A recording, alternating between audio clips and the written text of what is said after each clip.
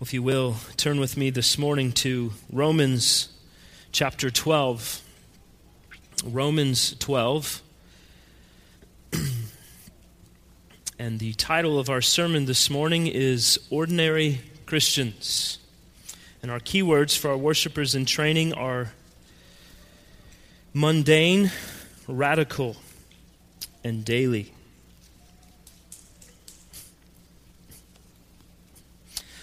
Now, as I've been thinking this week, I've decided that there's probably not a very big market for bumper stickers that say, "My child is ordinary." And then I thought about most people when we ask about their hopes and their dreams. You don't often hear the response, "I want my life to be mundane and practical and predictable." Most Little League coaches don't gather their team around and motivate them by saying, "We're going to try really hard this season to be somewhere in the middle of the league standings." The director, the conductor of a symphony doesn't gather everyone around and say, "Let's give them a mediocre show tonight." Paying bills, cleaning up dog vomit off the carpet, going to work at 6 a.m., mowing the lawn, taking out the trash, doing your taxes, putting gas in the car, finishing homework, pricing out health insurance, exercising, if you do that, finalizing a spreadsheet for your boss, washing dishes, changing diapers. Most of these are probably not the most riveting experiences of our day-to-day lives, but they are necessary. And they're what's taking up a considerable amount of our daily lives. In a 2013 study, it was found that those who work 40 hours per week on average spend an additional 20.3 hours a week on general household duties, to include general chores of maintenance and upkeep like dishes and laundry and all sorts of other necessities. Include with this an average of 9.7 hours per week of eating and 60.62 hours of sleeping. Our lives are pretty routine, mundane, predictable, regular, typical, ordinary. These are our lives. And yet we tend to live each day with this burning sensation that in some way we're supposed to do something different, that maybe there's something different for us, that maybe God has something more extraordinary, more daring, more edgy, more dangerous, more in the spotlight, more world-changing. But maybe that feeling we have, that urge, that sensation, maybe it's not from God at all. Maybe it's a discontented heart. And it's coupled with this cultural drive to be bigger and better and faster and stronger, to go further and to go higher. With all the talk in our day of following our dreams, doing what feels right, and nobody being able to tell us that we can't do something, we just need to set our hearts to it and not give up. Who wants to talk about being content in our circumstances and being ordinary Christians with ordinary lives? I mean, shouldn't we be finding the most dangerous neighborhoods and moving there to live? Shouldn't we be trying to adopt as many children from Rwanda as we're able to do on less than $25,000 a year? Is that what the Christian life is all about? Michael Horton writes, "Who wants to be that ordinary person who lives in an ordinary town, is a member of an ordinary church, has ordinary friends, works an ordinary job?" Our life has to count. We have to leave our mark, have a legacy, and make a difference. We need to be radical disciples, taking our faith to a whole new level. And all of this should be something that can be managed, measured, and maintained. We have to live up to our Facebook profile. Well, let me be honest up front. I am a recovering revolutionary. So in all of this, I speak from experience. With the right amount of pride and money and people who will tell you what you want to hear, it's easy to think that a man with a mission can change the world with a Bible and an iPad. But somewhere along the journey, life happens. The job gets more time-consuming, children come along, bills need to get paid, and as much as I wish it would, the grass will not stop growing. My hope for us in the next few weeks is to get us thinking more and more about what the Bible says about what God really wants from us as His people. We're going to take 8 weeks to consider the ordinary Christian life. What it looks like, how God has designed it. And hopefully in the end we'll be convinced from God's Word that ordinary is quite beautiful. That ordinary daily life as a Christian takes a great deal of courage. You know, giving up a year of our lives to live among the homeless might seem thrilling and it might seem very spiritual. But it's a lot more difficult to be a good steward of what God has given you and to interact rightly with the people in your own home.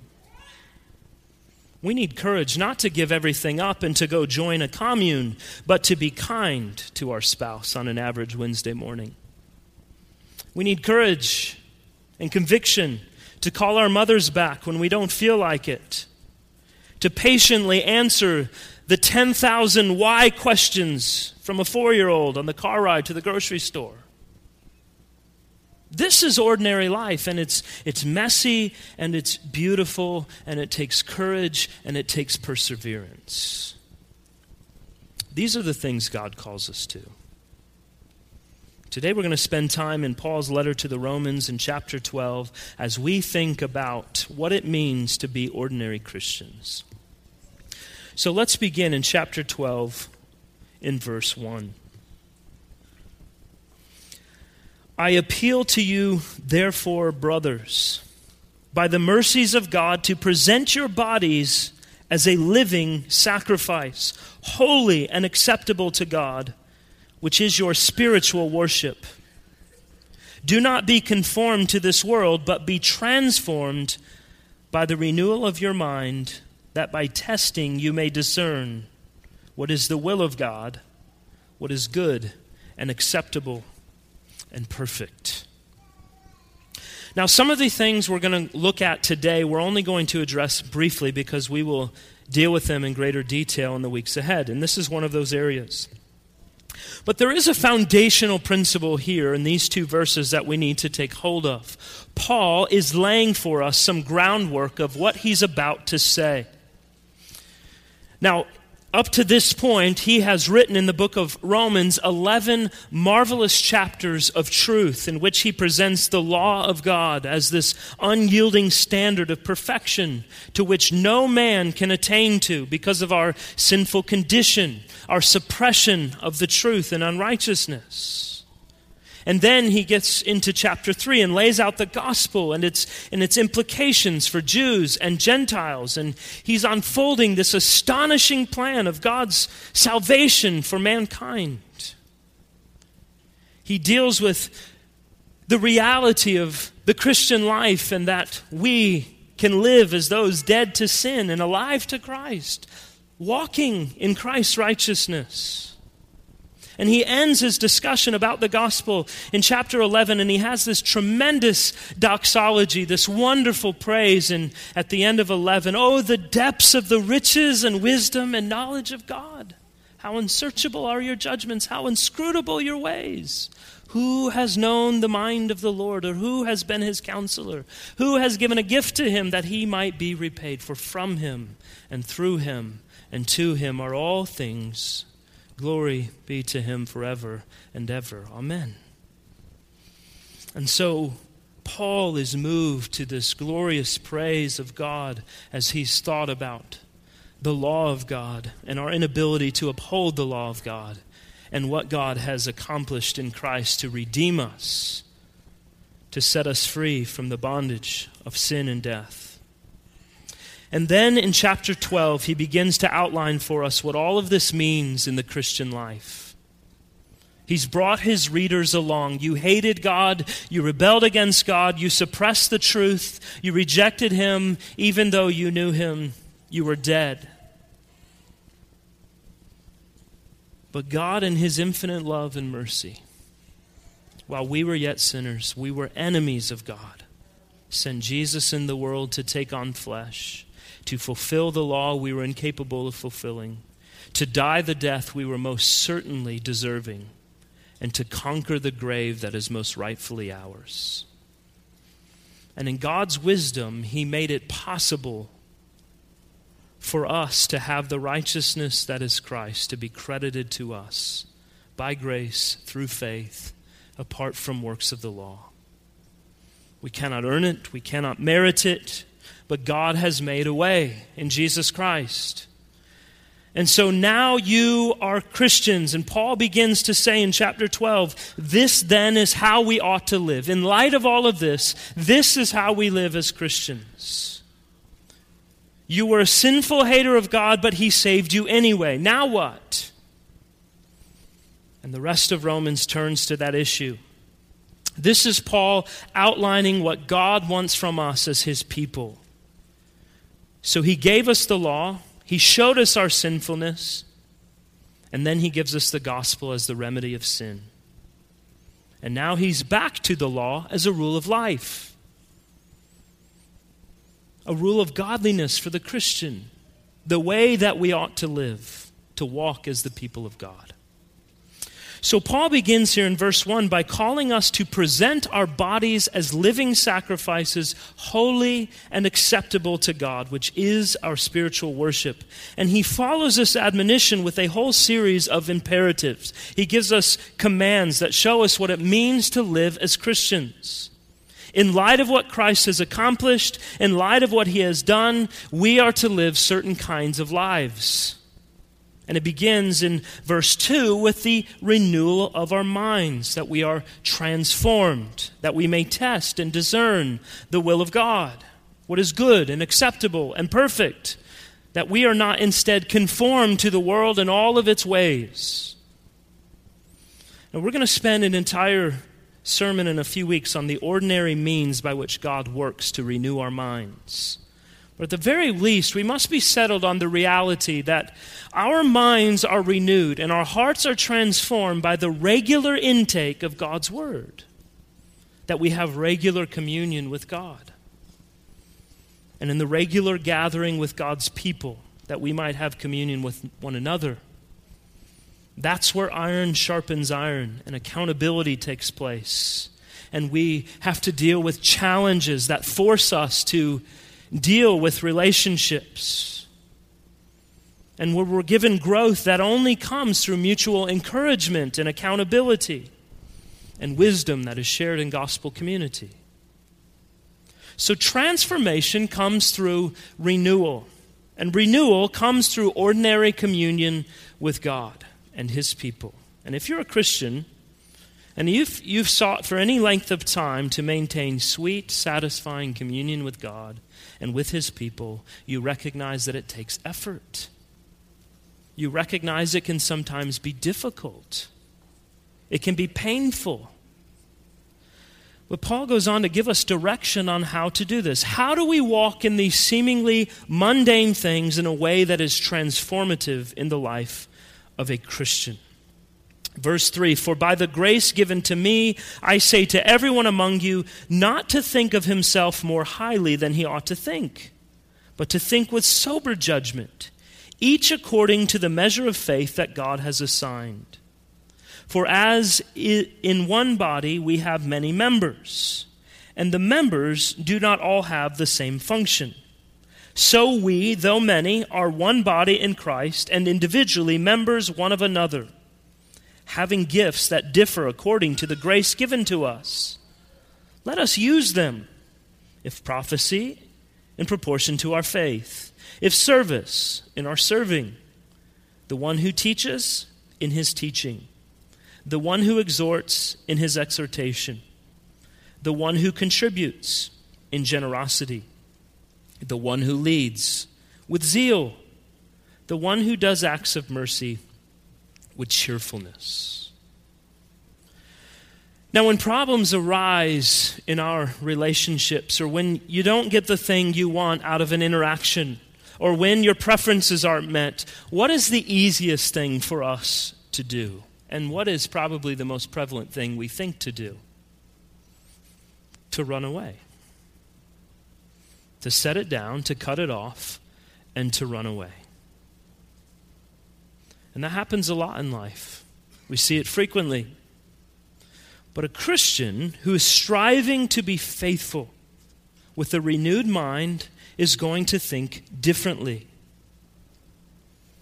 We should begin remembering who God is and who we are. And if we know who God is, it's not difficult to get a more accurate sense of who we are, to understand the true state of affairs, realizing we cannot accomplish anything of significance in this world apart from God's grace. And this understanding, this realization serves as an agent of humility. And that's the key to all that Paul's going to give us. Humility. We should be humbled when we consider who God is, what God has done for us, what Christ has accomplished and given to us. And so Paul begins in verse 3 expressing humility himself, for by the grace given to me.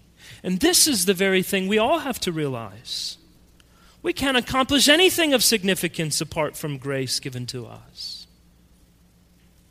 And I assure you, your broken relationships, your angry outbursts, your difficult interactions, your disdain for those who don't meet your preferences, your inability to reconcile, your tendencies to run away, it all comes down to this: a lack of humility. And where does a lack of humility come from? It comes from a lack of communion with God. And so Paul illustrates for us in his assessment of his own circumstances. Apart from the grace of God, I am nothing. But by the grace given to us, we're able to think of ourselves as we ought. Not highly, not pridefully, not in a way in which we demand in return all others put themselves in our debt, but rather in humility. We must think of ourselves soberly, accurately. What does that mean? It means that while I recognize my sin and the ways in which I'm driven by pride and self-serving, self-righteous motives, I still have worth and I still have value. I'm still an image bearer of God. It's very difficult for us to make sober evaluations of ourselves. We tend to judge ourselves with rose-colored glasses one day, and then the next we have a very cynical eye. We excuse ourselves one day, and we're too harsh on ourselves the next. So when it comes to our role within the church as citizens of the kingdom of God, members of his body, we have a tendency to either think ourselves too important to the body of Christ or not important enough. But Paul seeks to correct both errors here. We are one body, and as one body there are many members, and those members function differently. In other words, if you're a part of the body of Christ, you have a function, you have a role to play. You fulfill a particular need. We have gifts, and those gifts are to be used for the body of Christ. Not one of us is complete in ourselves and able to accomplish it all. We need the gifts God gives to each of us for the body. And because of that, we hope that not only ourselves, but everyone else is making sober evaluations of themselves. And when we see this going on, when we are evaluating our lives and constantly looking to Christ, seeking to know how our gifts can be utilized, when others are doing the same thing alongside us, we start to become contributors to the whole body. We start in service to one another. We move from being less and less effective to being more and more of a church in which the gates of hell will not prevail against. where the humility and grace and peace and patience and love and mercy and perseverance of Christ dwells in our midst. That's who we're to be. And this is another area we're going to spend time on in a few weeks. But I wonder if you've ever considered, what are the ways that God has gifted me to be an effective member of the body of Christ? Am I doing what I'm called to do as a member of the body to ensure that the body stays healthy, it functions according to its purpose? Here's my point in all of this. Being an aortic valve or a medulla oblongata may not be glamorous, and it certainly won't make front page news, but it's vital and it's critical to survival and health in the body. You see, authentic Christian living isn't found in altering the body to make it something that it's not. Authentic Christian living is functioning as a part of the body, and the part of the body that God has created you to be, which in turn will make the church to be what it is supposed to be. And notice the language Paul uses in verses 6 through 8. He's emphasizing the importance of the gifts within the body.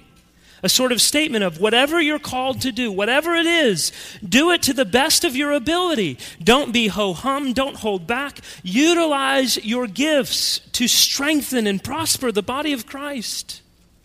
Are you called to be a thumb? Be the best thumb that you can be, and the body will be better for it. Are thumbs pretty ordinary? Absolutely. Am I thankful I have them? Yes.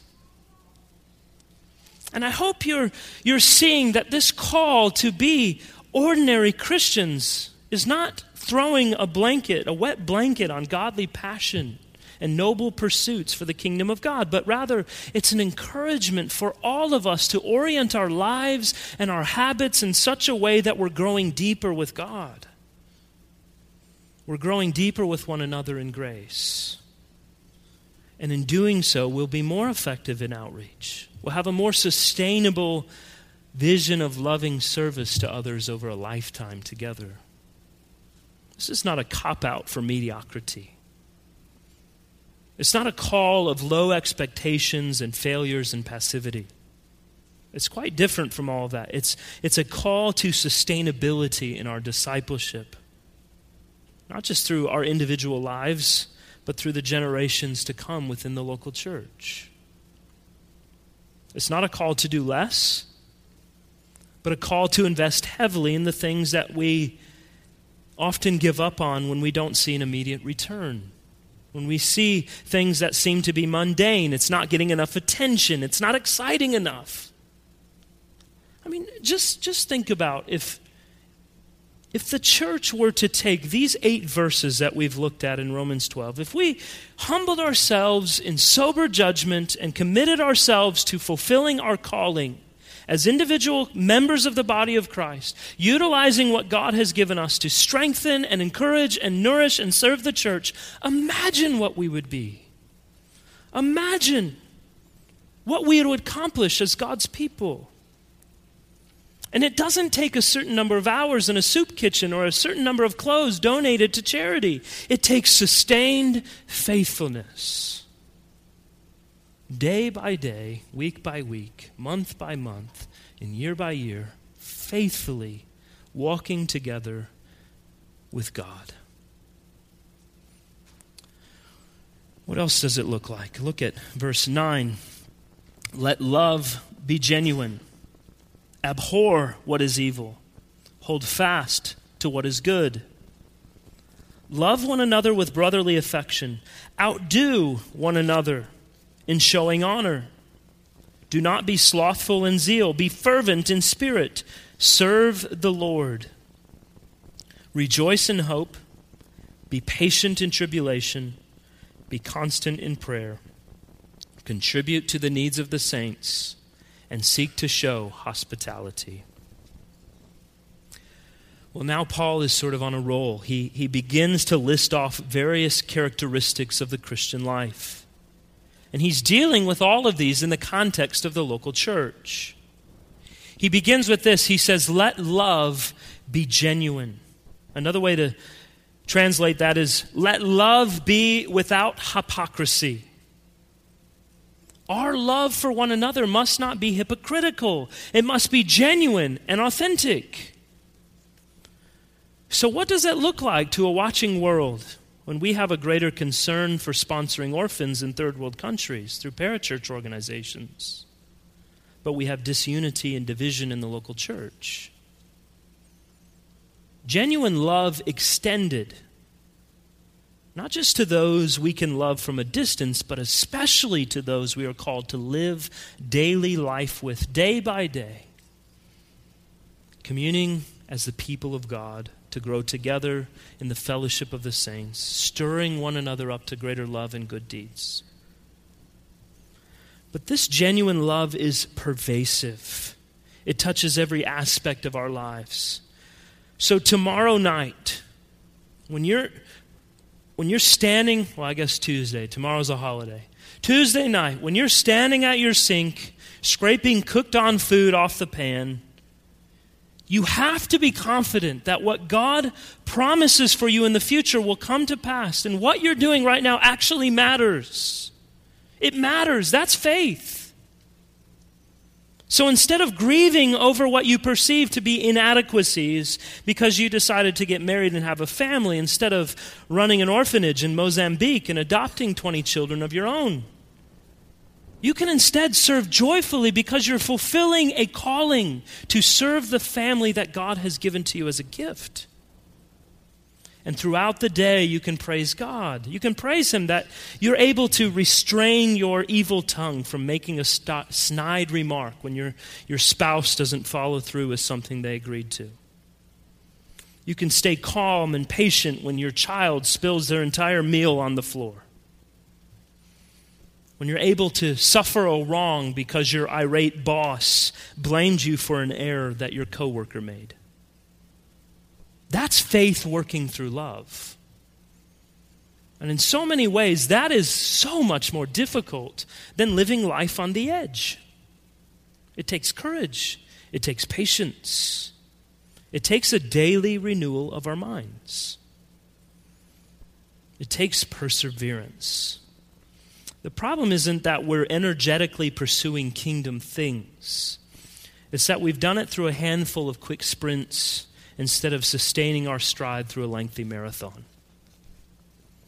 Energy is good and important, but if it's not rightly utilized, we burn out, and it results in anxieties and unrealistic expectations.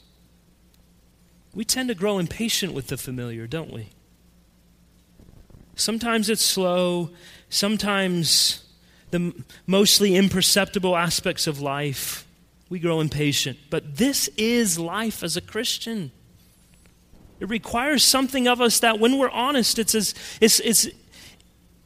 isn't as easy as waking up in the morning. Let your love be genuine. That's something that takes courage and perseverance and a renewed mind.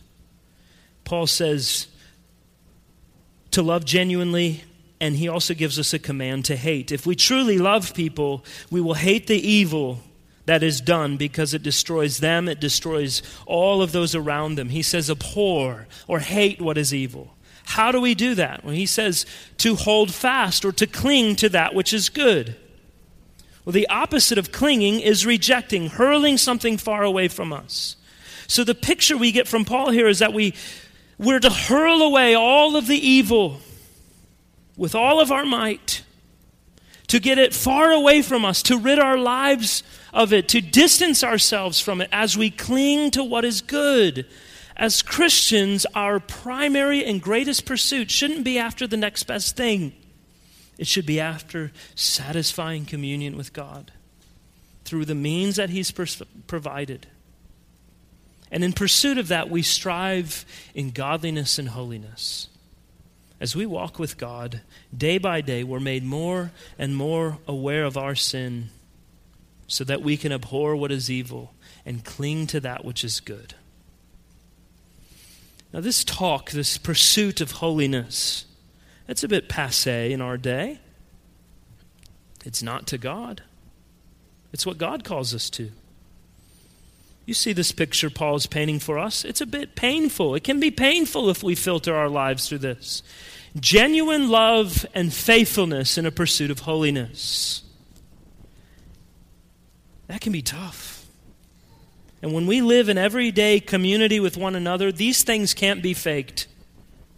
The more we walk with one another, the more we pursue everyday Christian life together, the more all of our garbage comes out. So what are we going to do? Immerse ourselves in a whirlwind of activity to escape reality? Or are we going to actually submit ourselves to the Word of God and be motivated by grace and thankfulness because we have union with Christ?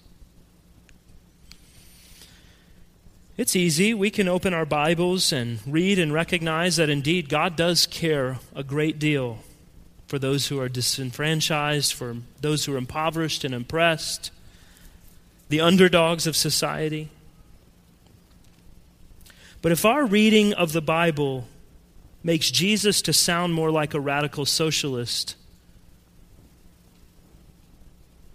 than it does that he is calling us to live a rigorous, genuine love and fervent pursuit of holiness with one another, then we have the wrong priorities. We've read it wrong. We've gotten it wrong. We can pursue holiness, and we can have a genuine love in turn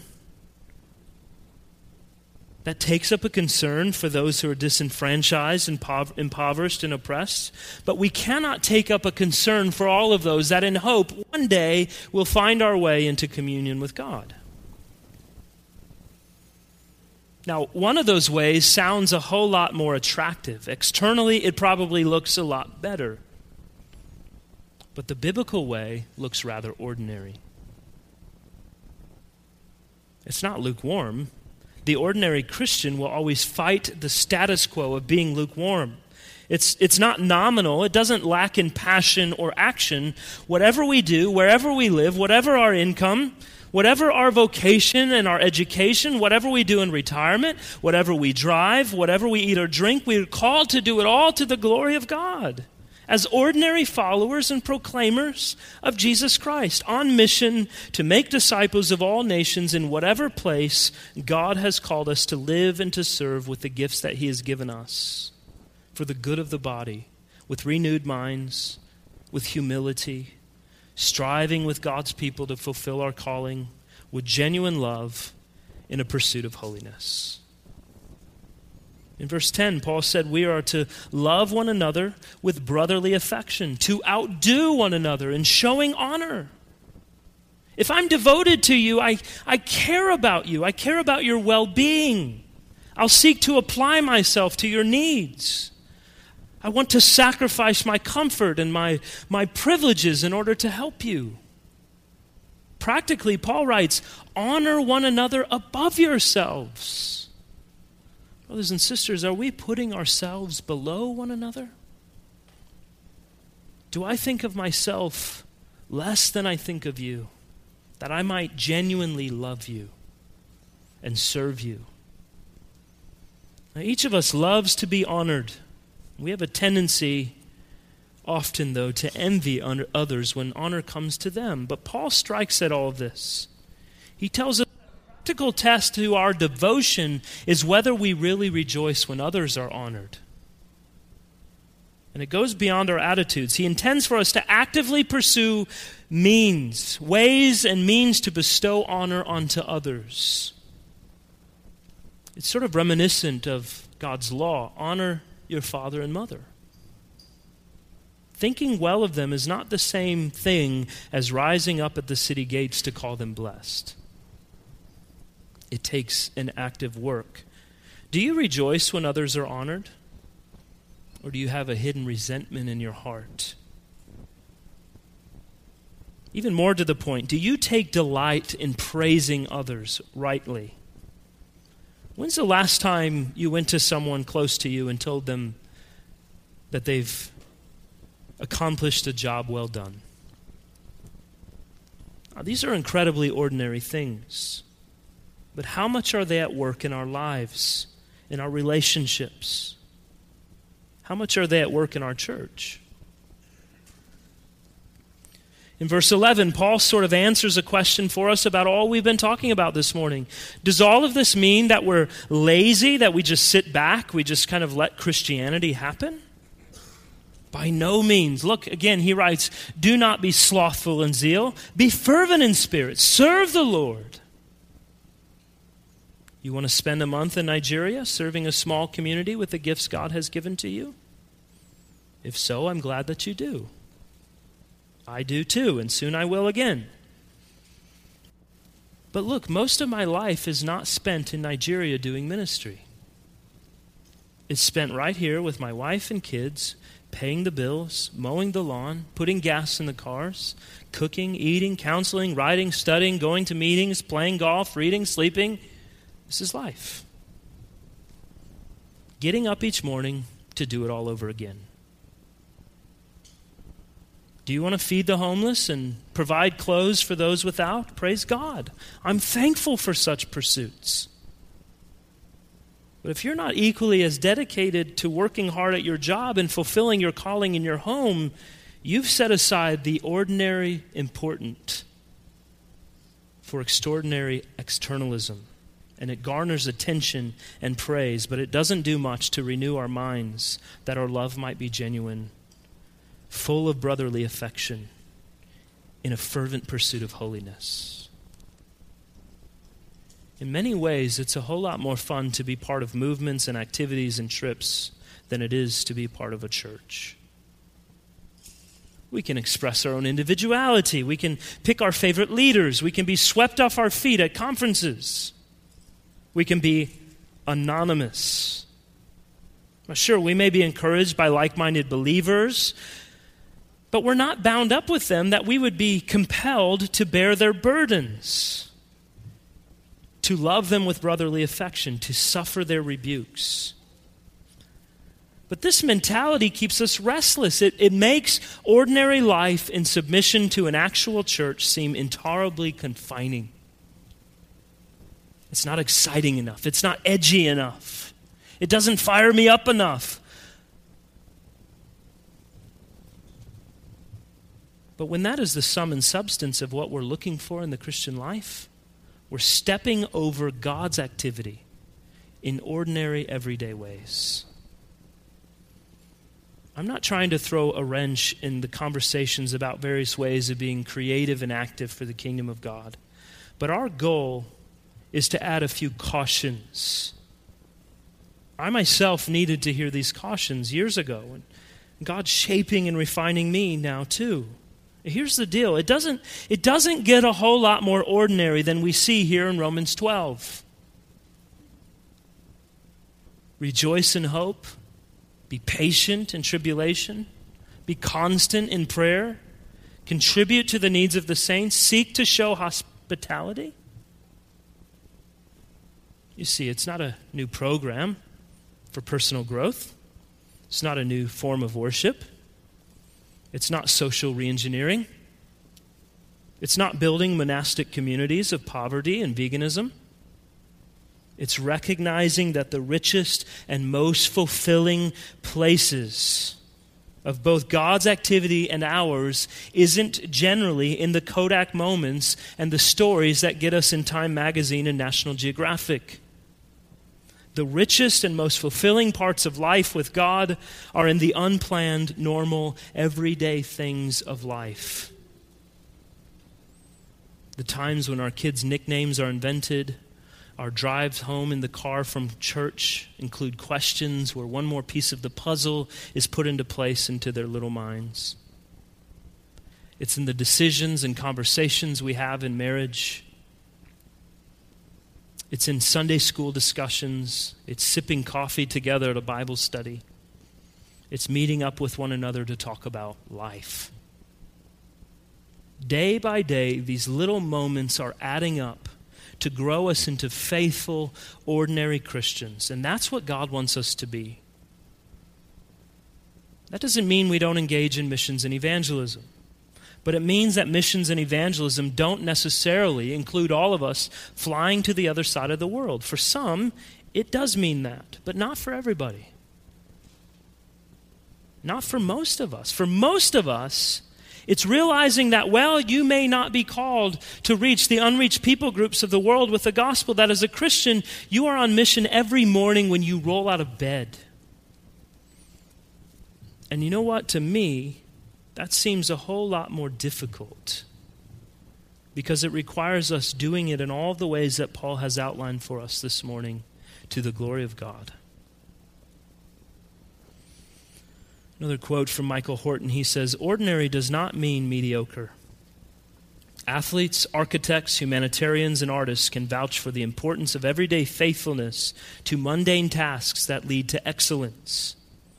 But even if we are not headliners in our various callings, it is enough to know that we are called there by God to maintain a faithful presence in His world. We look up in faith toward God and out toward our neighbors in love and good works. You don't have to transform the world to be a faithful mom or dad, a sibling, a church member, or a neighbor. And who knows? Maybe if we discover the opportunities of the ordinary, a fondness for the familiar, and a wonder for the mundane, we might end up being radical after all." Brothers and sisters, our prayer is that through this journey, that we will discover the beauty of the ordinary in life with God, to deepen our communion with Him, to deepen our communion with one another, to show us that a life lived in faithfulness is a life that pleases and glorifies God. And through it all, that the world would see our faithfulness and the ordinary lives that we live to the glory of God. And that those who are far from Christ would look and see the sweetness of our fellowship, the joy of our hearts, the gladness of the body of Christ, because we're living upon Christ's righteousness and not our own. And so, for those of you who come this morning without Christ, I plead with you to come and see the beauty of life with God, that we can live our lives day by day with meaning and purpose because Christ has given Himself for those who cry out to Him. Will you cry out to Him this morning? Will you ask Him to give you ordinary life with Him and with us together? Let's pray. Father, we are so thankful. We're thankful that you remind us in your word that when you transform us into new creations and day by day work through your means to renew our minds, that what you call us to is practical, is real, is transformative. And yet we recognize it is also very difficult. It can be trying. It can be grating at times. But you are giving us the means to greater communion with you and with your people. And as we walk in these things, oh God, I pray that you would help us to recognize that we are not sins. We are not slaves to the sins of the flesh, but that we are slaves of Christ. That as we live in obedience to Christ, that we have the opportunity, we have the ability to not sin, but to walk faithfully. That's what we want to be, oh God, faithful Christians. Faithful, obedient Christians who love one another with brotherly affection, who abhor what is evil and hold fast to what is good, renewing our minds day by day, striving and working as members of the body of Christ with a fervent pursuit of holiness and godliness, that in us you would be glorified, that we would be brought to enjoy the abundant goodness that you provide for us, and that we collectively together can rest and dwell in the righteousness of Christ. Father, would you help us to walk in these things as individuals, as families, and as a church, for your name's sake and for our good. In Christ's name we pray. Amen.